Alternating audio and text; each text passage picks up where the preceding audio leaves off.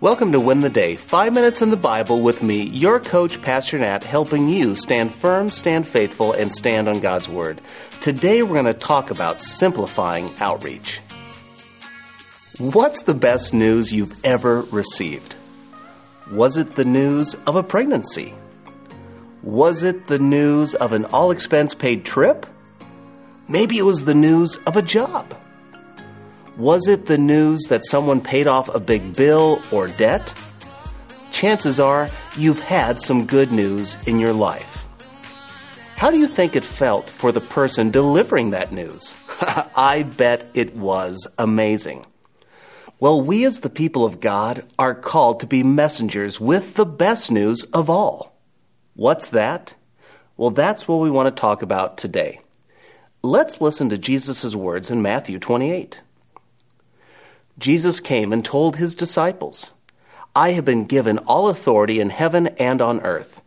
Therefore, go and make disciples of all nations, baptizing them in the name of the Father and the Son and the Holy Spirit. Teach these new disciples to obey all the commands I have given you. And be sure of this, I am with you always, even to the end of the age." You may know this passage by heart, at least the short verse, "Go and make disciples of all nations." This is the Great Commission from our Lord and Savior Jesus Christ. The unfortunate thing about this passage is we've done a poor job of translating it.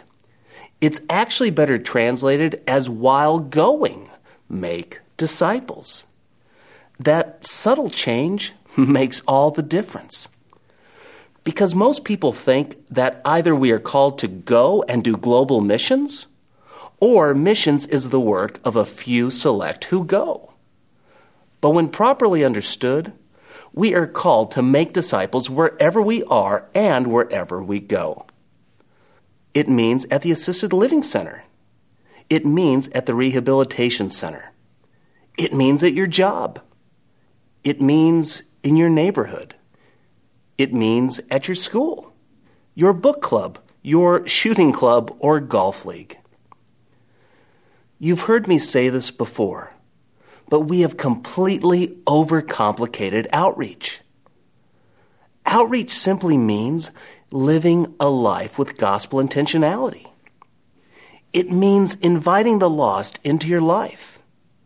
It means showing the difference that Christ has made while delivering the bad news of our fallen condition with the good news of the gospel.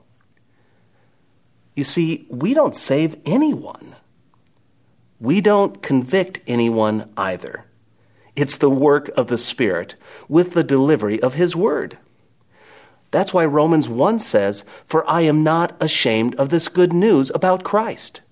It is the power of God at work, saving everyone who believes, the Jew first and also the Gentile."